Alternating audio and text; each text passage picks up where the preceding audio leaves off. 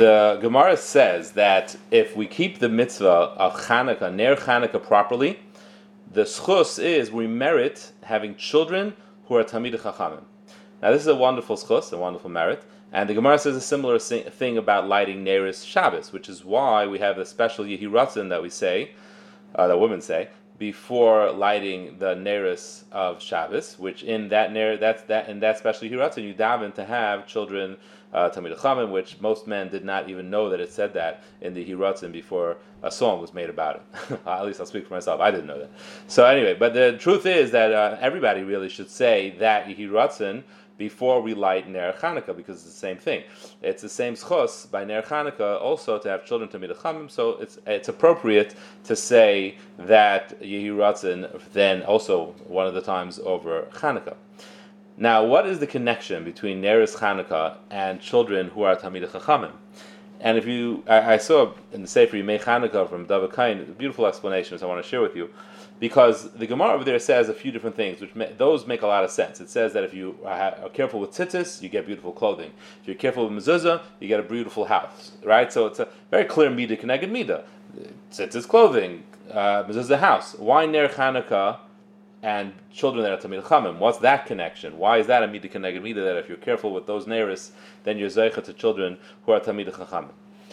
So he explains that the Rambam says that Ner Chanukah is mitzvah chavivahi ad ma'od. It's an extremely beloved mitzvah. Very unique language the Rambam uses. That mitzvah Ner Chanukah is especially beloved mitzvah by Klal Yisrael. Why is it such a beloved mitzvah?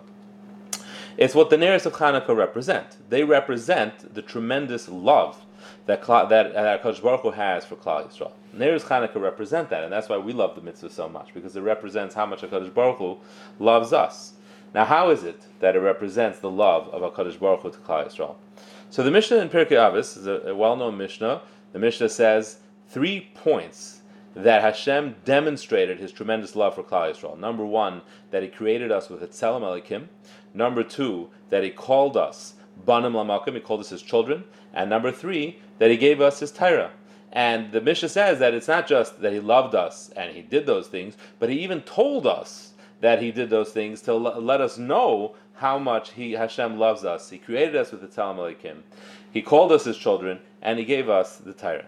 Now, if you look at what exactly went on between the Yevanim and Klal Yisrael, the Yevanim believed in humankind. They believed in humans, and they believed in gods as Avodah Zarah. And if you study a little bit basic of Avodah Zarah, what pretty much everybody knows, is that, if anything, they were more intent on making their gods more human-like.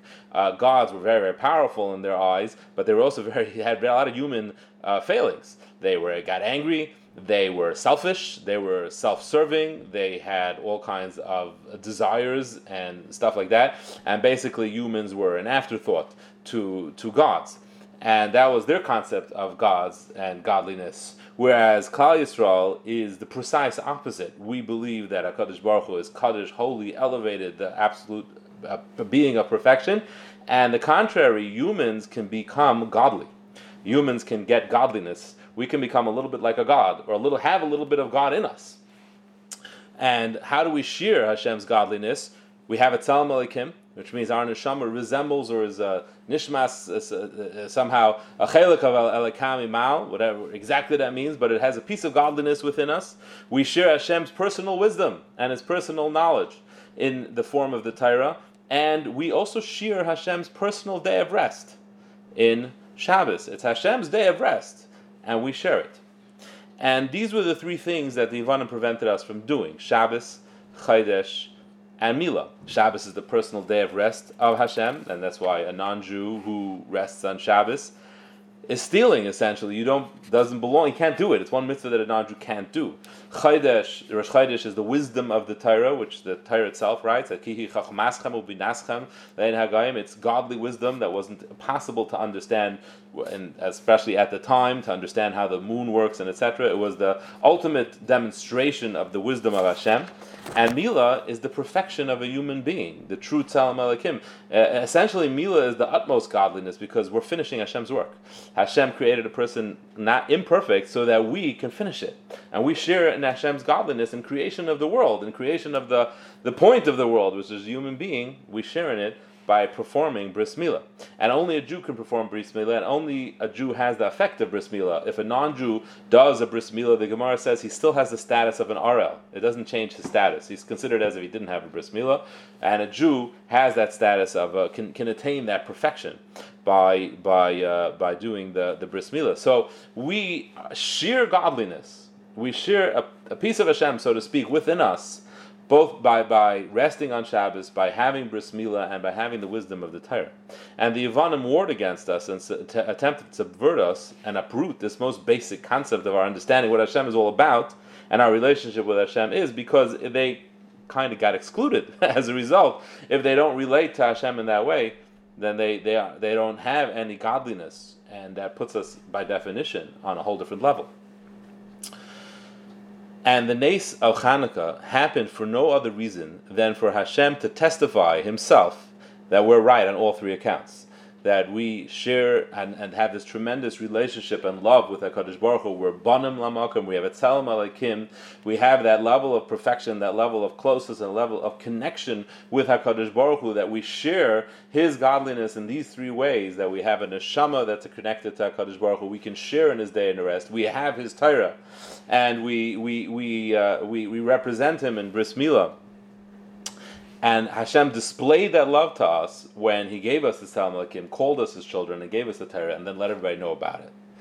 And that's why the Neros of Chanukah are so beloved by Klal Yisrael. It was the representation of what our level of connection to HaKadosh Baruch Hu, the love Hashem has for us, and the love we have for Hashem. And they demonstrate every aspect of what our beautiful connection and mutual love with Hashem is all about. And it's therefore that if we value that, if we have that chavivus, that love for Neres Chanukah, that we merit children who are Talmidei Chachamim, which means children who exemplify these 3 points. They're Talmidei Chachamim. Talmidei Chachamim have the Tzelem Elokim, they're Banim L'makom, and they possess the Torah. That's the Midah Keneged Midah. When we value what Chanukah stands for, what we value is what it means as a Jew to have godliness within us, to have the ability to have a piece of Hashem, so to speak, to share godliness with HaKadosh Baruch Hu, to share in the creation of the world in Bris Milah, to share in Hashem's day of rest, to share in the Torah, which is Hashem's wisdom, the ability of a human being to connect to HaKadosh Baruch Hu on such a level, and Hashem's willingness to share that with us because of His love for us, is if we appreciate that and value it, then we merit to have children who are the utmost, the ultimate in those 3 levels of Tzelem Elokim, Banim L'makom, and the Torah, who are Talmidei Chachamim. Have a good night, a wonderful Shabbos, and a Freilich Chanukah.